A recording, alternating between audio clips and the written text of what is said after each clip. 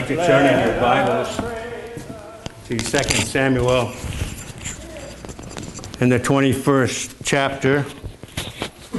I'm going to read those few verses from 7 to 9 that we've been looking at. 2 Samuel 21, verse 7. But the king spared Mephibosheth, the son of Jonathan, the son of Saul, because of Jehovah's oath that was between them, between David and Jonathan, the son of Saul. But the king took the two sons of Rizpah, the daughter of Aiah, whom she bare unto Saul, Armoni and Mephibosheth, and the 5 sons of Michal, the daughter of Saul, whom she bare to Adriel, the son of Barzillai, the Meholathite. And he delivered them into the hands of the Gibeonites, and they hanged them in the mountain before Jehovah. And they fell all 7 together. And they were put to death in the days of harvest, in the first days at the beginning of barley harvest. We just had an election. Probably none of you noticed.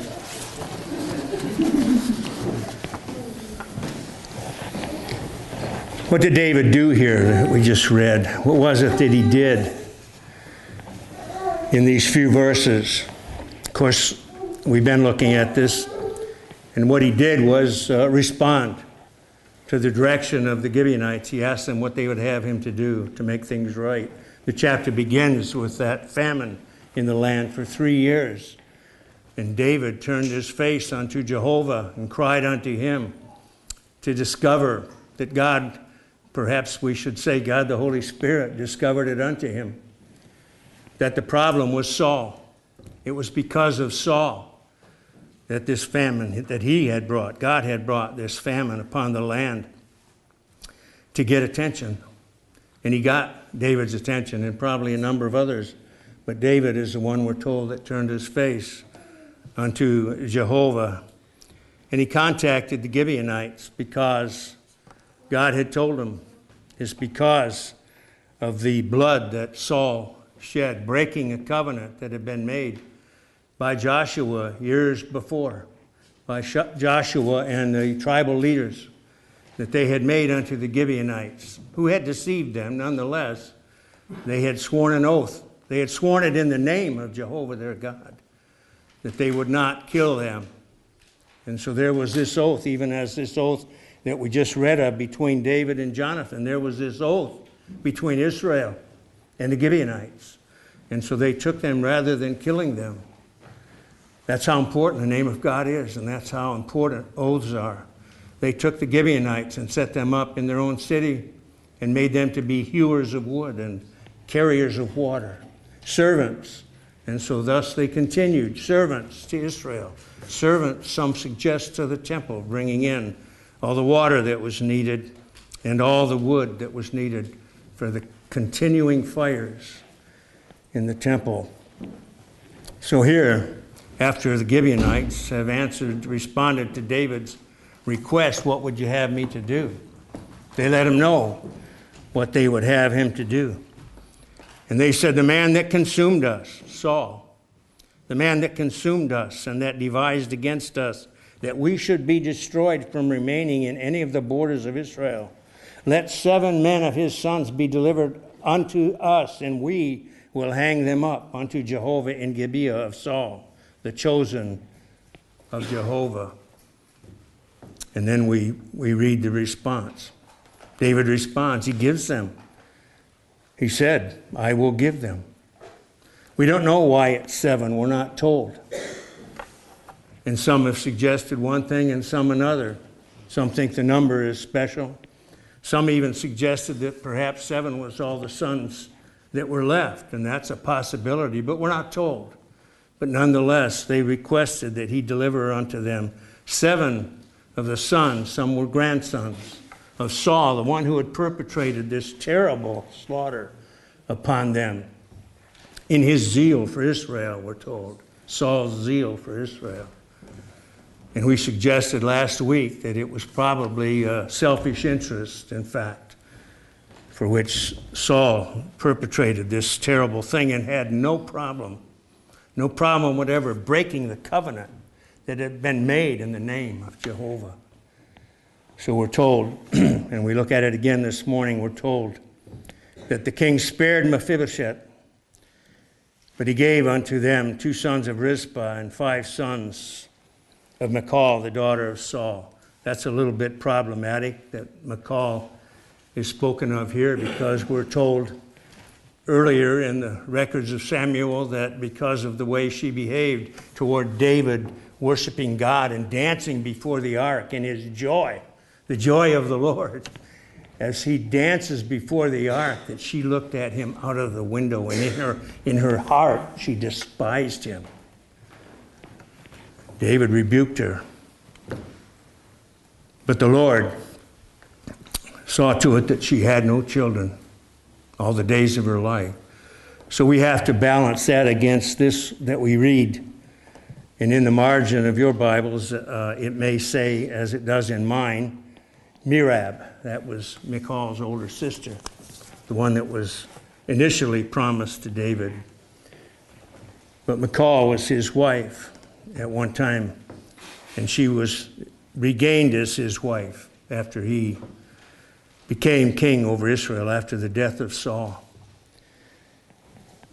But I think probably one suggestion of one commentator is that Michal raised, that Merab had passed away, and that Michal raised these sons for or unto Adriel, the son of Barzillai the Maholathite. But in either event, I suppose in my prejudice that I prefer to see that be the cause rather than to allow for a scribal error of some sort. But we know that there are scribal errors on some occasions.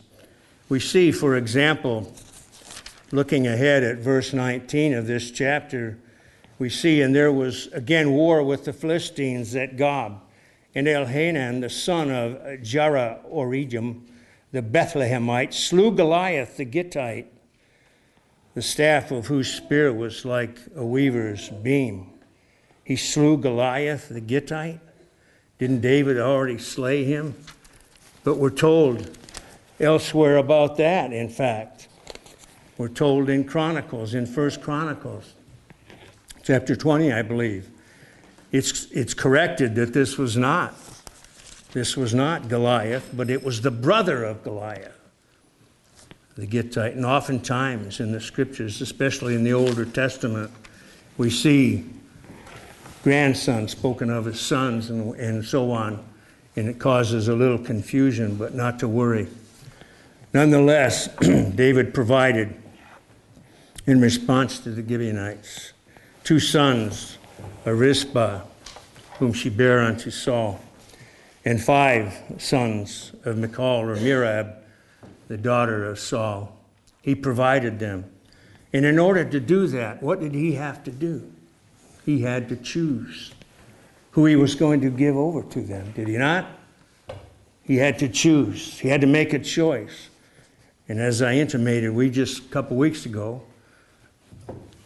or yesterday, whenever it may be solved or resolved, at any rate, we had an election. But what did we do? What do we do in elections? We choose the ones that we believe would be the best to represent us in Washington, D.C., or in the governor's office, and so on. But choice and election are synonymous, are they not? David here chose these 7 to give to the Gibeonites, and he chose to spare Mephibosheth, the son of Jonathan, the son of Saul. He chose. He made these choices. I believe we have here a picture. I'm not going to call it a type, but we have at least a picture or an illustration in this passage of election. Election unto life, Mephibosheth, and election unto death, those 7 sons of Saul.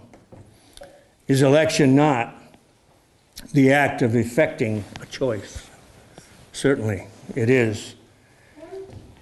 As we just indicated, we've just made a choice at the election polls. Well, God has made choices. He has chosen some unto salvation, and some he has not so chosen.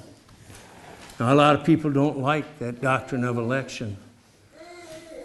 But those of us who by the grace of God have been brought unto our Lord Jesus Christ through the choice of God the Father and the merit of God the Son and the application of God the Holy Spirit, rejoice in it, do we not?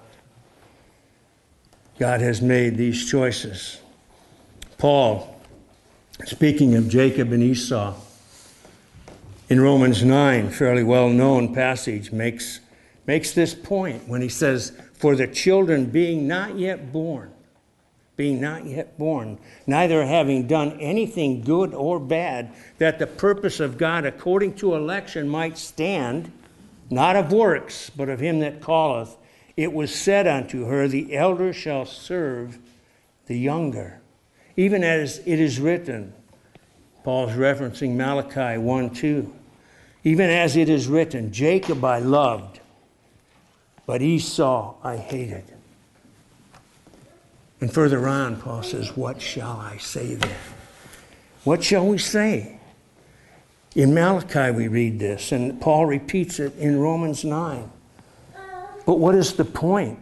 The point is that it's nothing that man can do himself. They weren't even born yet. They haven't done anything good or bad yet. It was according to the purpose of God that election might stand, not of works, but of him that calleth. You know that salvation is of works, but it's the works of our Lord Jesus Christ at Golgotha. Nothing man can do can warrant or merit being saved. It is all of God. It is according to his election, that his election might stand, that his purpose might be accomplished, and that we can see. Paul could see, looking back on that history. They saw it that time. Rachel saw it. Isaac saw it, I believe. And Paul understood it. And he wants us to understand it, even as he declares this to us. It's not of works. We know, of course, why David chose Mephibosheth unto life, because we're told it was for the sake of his father, Jonathan. But we're not told anything. I don't believe that there's anything where these individuals are mentioned. And of course, there are only the two sons of Rizpah, the concubine of Saul, that are mentioned by name. We don't know anything of these seven. Whether they had done evil or done, of course, there's none good except God. But we don't know. We don't know. This isn't necessarily speaking of their eternal future. But they have been handed over to be hanged in Gibeah of Saul. To be slain, they have been handed over. And David made the choice. We're not told anything about these seven, but they were condemned to death, effectively, by King David. Just as Paul speaks about Jacob and Esau before they were born. We're not given any knowledge about these individuals. But David chose them, and we can say they were elected by the king to be given over to the Gibeonites, to turn back God's wrath, to bring rain, to end the famine, to end the drought. We're not told that David knew anything about them at all. He had some understanding of the connection, the family connection, of course. But we're not even told that that's the reason. We're only told that that's the reason that he spared Mephibosheth, because he was the son of Jonathan, the son of Saul. And David had an oath binding him, an oath that he and Jonathan had made. But David was given the responsibility of gathering these seven that they requested, that the purpose of God according to election might stand, we could say, in parallel, by illustration and so on. This parallel that we have, this picture of election, God has chosen some. and not others, according to his own will. Again, the words of Paul. Shall the thing formed say to him that formed it, why didst thou make me thus? Shall any man, woman, shall any human being, shall any person say to God, why did thou make me thus? No. The answer is a resounding no. And yet there are some that, of course, have said that. I remember a friend of mine in high school, and I wasn't even a believer, but I was defending some truth, I think, and he said, if I don't believe it's because God made me this way, it's his fault. That really, I think, echoes the sentiment of many people in this country. They want to blame someone else. That's man's nature, isn't it? That's the sinner's nature. Blame somebody else for everything and anything. Not my fault. That's man. That's sinful man.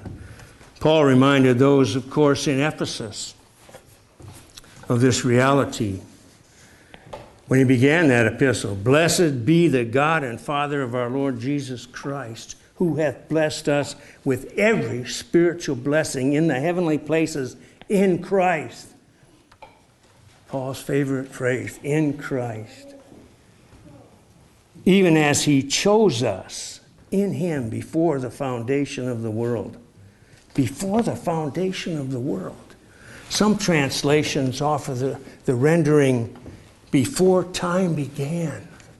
Before time began. God chose us in him. He placed us in Christ before time began. Not just before we were born, before anything, before time began.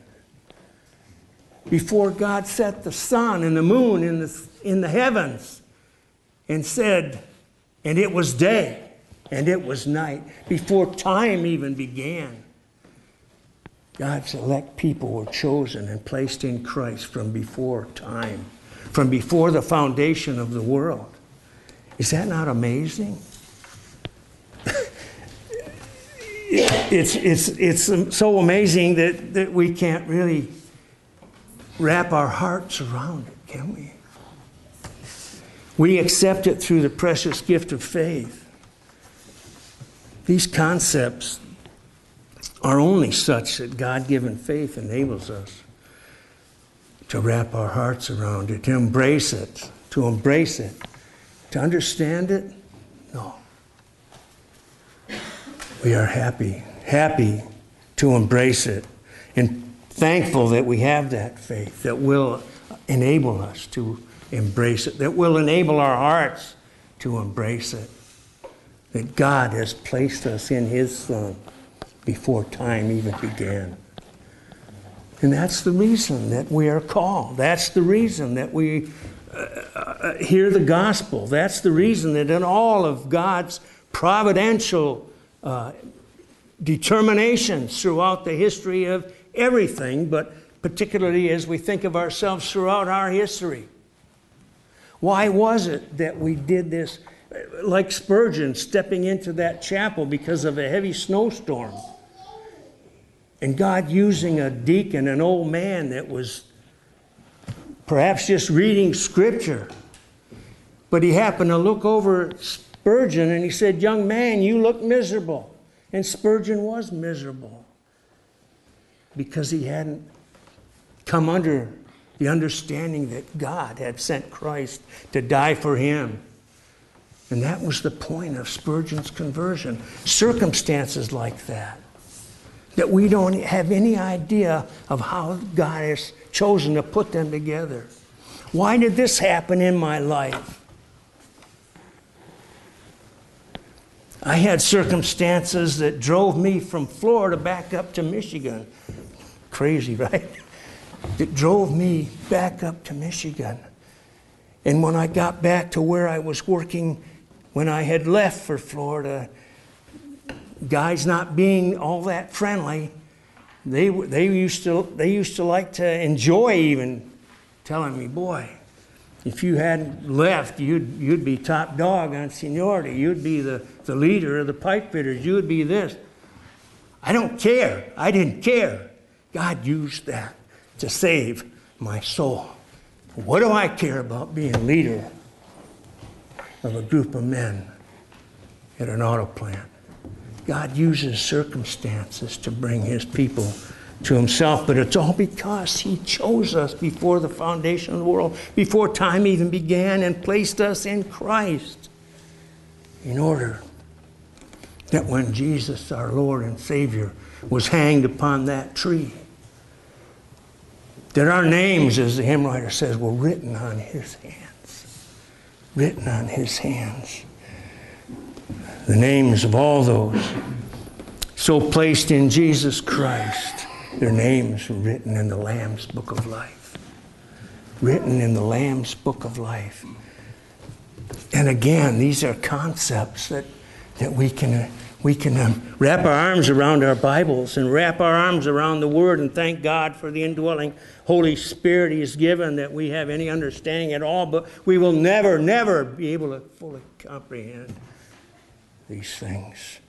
We will never be able to answer the questions that will almost eternally come to our minds, especially that question, why me?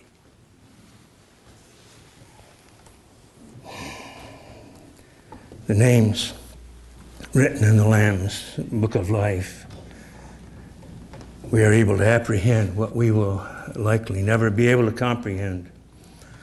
I was reminded in my study of an account I heard an esteemed theologian.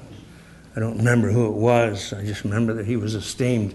I don't even remember if he was esteemed by me or not. But I remember that he was at some kind of a conference. And there was question and answer period. And someone asked this esteemed theologian how he would sum up for them. If he could sum up soteriology, if he could sum up the doctrines of salvation in a brief statement, how he comprehended salvation. His response was, Jesus loves me. This I know, for the Bible tells me so.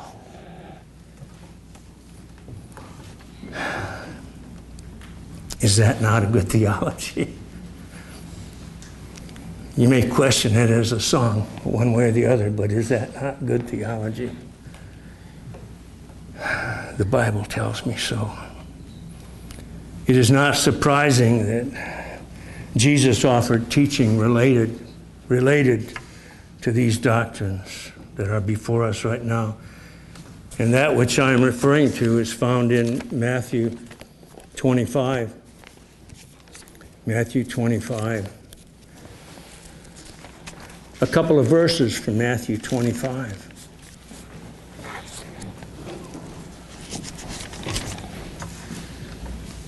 It's setting forth, Matthew 25, as you well know, I'm sure, setting forth both the parable of the 10 virgins as well as the parable of the talents. But after Christ sets forth these two parables, then he begins to speak, as one writer suggested, as king and judge.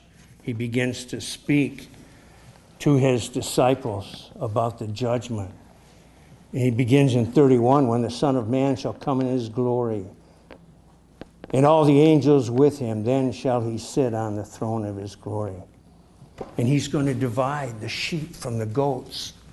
It's the king coming in judgment. He's going to divide the sheep and the goats. That's what David had to do in a sense, dividing Mephibosheth from the other sons of Saul. The king separating the sheep and the goats.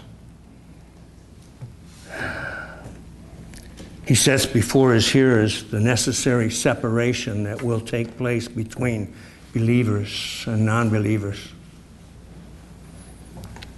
under the type of goats and sheep, setting the sheep on his right hand, the goats on his left.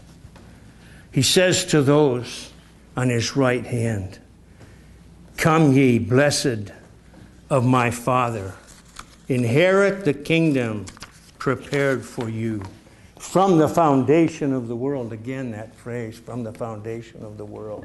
It was yours from the foundation of the world. Come and inherit it. It was your inheritance. Why? Because you're in Christ. Because of that reality, you have believed upon him and submitted to his lordship. Come and inherit the kingdom prepared for you from before the beginning of time. That's verse 34. But 41 we read, then shall he say also unto them on the left hand, depart from me, ye cursed, into the eternal fire which is prepared for the devil and his angels. I couldn't find where I'd read it years ago, but I remember that it was credited to Charles Spurgeon, bringing out the point that is obvious to me now, but it wasn't 30 years ago. He doesn't say to these men that this eternal fire was prepared for them. He says that the kingdom was prepared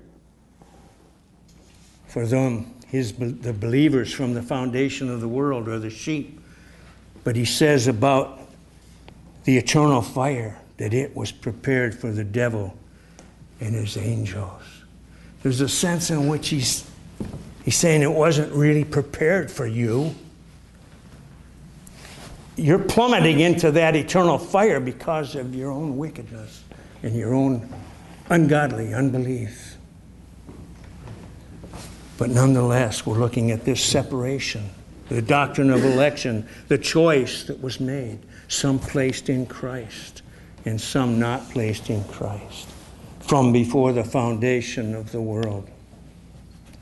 It's interesting, at least, that the kingdom for the righteous is spoken of as being prepared for the sheep from the foundation of the world, while the goats that are told to depart from him are told to depart into eternal fire that's prepared for the devil and his angels. I don't think I would want to base a doctrine upon that, but it's interesting. It's interesting what is left out. It's interesting the difference between those two statements. This separation is supported by other scriptures, of course. For example, in Revelation 13:8, as we are told about the false prophet and the beast, it is added, and all that dwell on earth shall worship him. That is, worship the beast. Those are goats, worshiping the beast. Everyone whose name has not been written from the foundation of the world in the book of the life of the Lamb that hath been slain. Those whose names have not been written in the book of life, in the book of the Lamb of God, they are those who will worship the beast. They are those who will worship false gods. And this revelation that we've just mentioned informs us further. When I say this revelation, I mean the book of the Revelation informs us in chapter 20 and verse 15 that if any was not found written in the book of life, if any was not found written in the book of life, if any was found not to have been placed in Christ from before the foundation of the world, he was cast into the lake of fire. And the truth is underlined again toward the end of this book in 21:27. There shall in no wise enter into, that is, there shall in no wise enter into the holy city anything unclean or that maketh an abomination and a lie, but only they that are written in the Lamb's book of life. Anything unclean. Were we unclean? Yes, we were. Are we clean now? We've been washed in the blood of the Lamb of God because our names are written in the book, the Lamb's book of life. And only because of that, not anything in ourselves. So how is one able? How is one able to attain unto the holy city? How does one join the family of God? Well, John's gospel informs us in verse 6:44, chapter 6 and verse 44 tells us unequivocally, our Lord himself speaking, Jesus Christ speaking, that no man can come to me except the Father that sent me draw him. And I will raise him up at the last day, in the last day. No man can. Oh, there are so many professing Christians, and sadly, I'm sure real Christians that can't stand that, that can't handle that. No man can come to me except the Father that sent me draw him. And I will raise him. He will come. And that's the reason that I will raise him up in the last day. How may we manage that truth? As I've already suggested, many don't manage it. They can't manage it. We can't manage it apart from the grace of God, apart from the God-given faith that we have. We couldn't manage it. God must manage it for us, as he must do everything for us, if it is to be done right. He has told us again through Jeremiah, the prophet Jeremiah in 31:3, in these beautiful words of grace, I have loved thee with an everlasting love. Therefore with loving kindness have I drawn thee. That hesed, that covenant love, that loving kindness. And it does appear that we have Daniel before us at the end of the book of Daniel. And we may read it in chapter 12 of that book. The prophet writing, and at that time thy people shall be found written in the book. And many of them that sleep in the dust of the earth shall awake, some to everlasting life and some to shame and everlasting contempt. They that are wise shall shine as the brightness of the firmament, and they that turn many to righteousness as the stars forever and ever. How are we to achieve those blessings?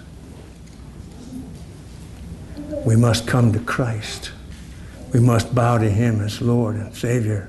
We must come to Jesus. We must believe on him. We must believe the gospel.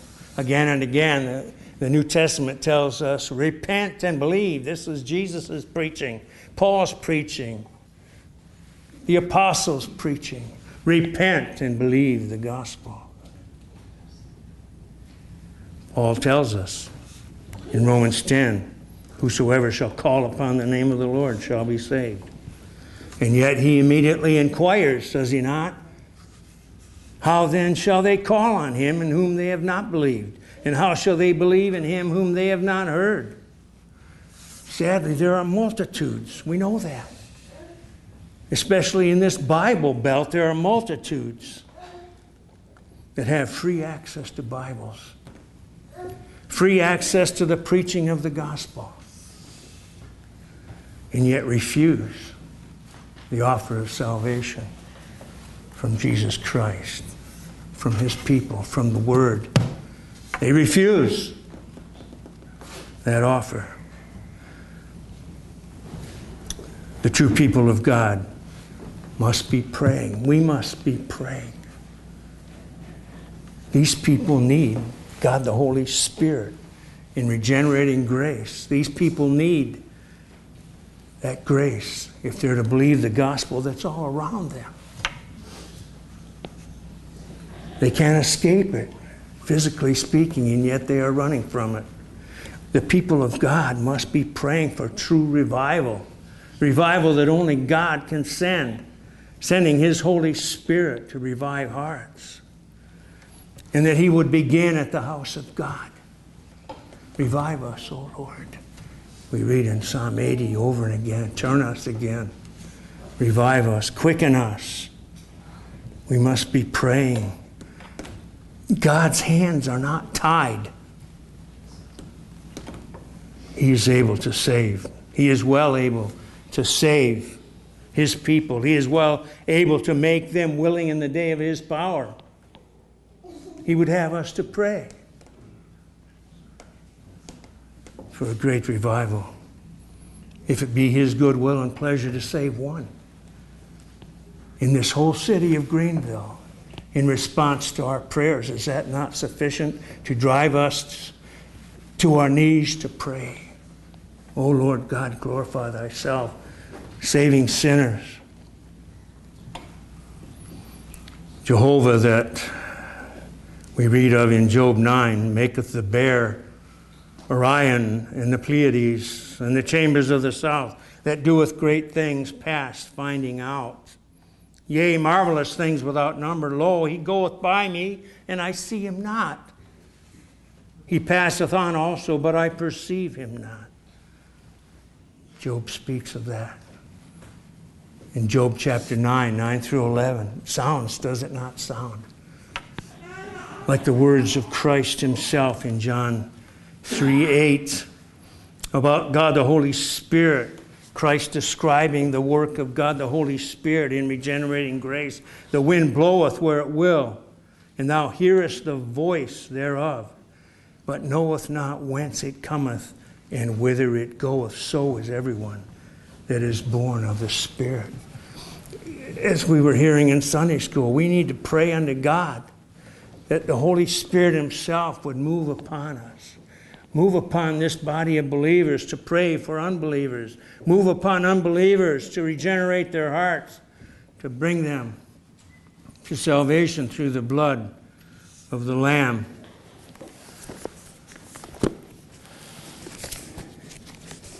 Job has something else recorded for us that's pertinent, I believe. In Job, speaking of God, saith, He hath described, in verse 10 of chapter 26, He hath described a boundary upon the face of the waters, unto the confines of light and darkness. The pillars of heaven tremble and are astonished at His rebuke. He stirreth up the sea with His power, and by His understanding He smiteth through Rahab. By His Spirit the heavens are garnished. His hand hath pierced the swift serpent. Lo, these are but the outskirts, or the fringes of His ways. These are just the fringes of His ways, but how many need the fringes of His ways? How many need God the Holy Spirit to move upon them in regenerating grace? How many of us need God the Holy Spirit to continue indwelling, to move us to pray for revival among these multitudes of unbelievers? How small a whisper do we hear of Him, but the thunder of His power, who can understand? That's what we've been saying. The thunder of His power, who can understand? Who can understand His electing grace? Who can understand His regenerating grace? Nicodemus didn't. We don't really. But we can pray for it.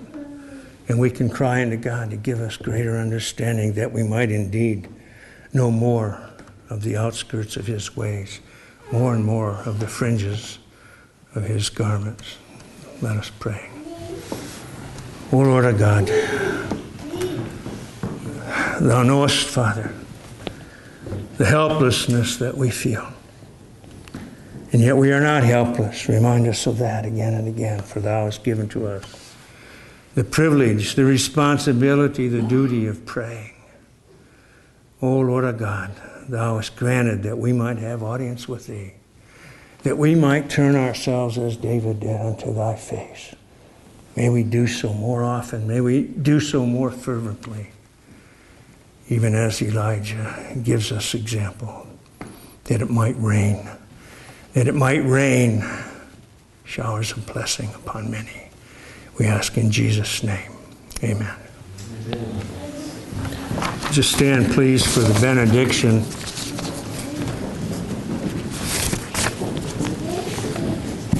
It's taken from Ephesians in the 3rd chapter. Ephesians 3, 20 and 21. Now unto Him that is able to do exceeding abundantly above all that we seek or think, according to the power that worketh in us. Unto him be the glory in the church and in Christ Jesus, unto all generations, forever and ever. Amen.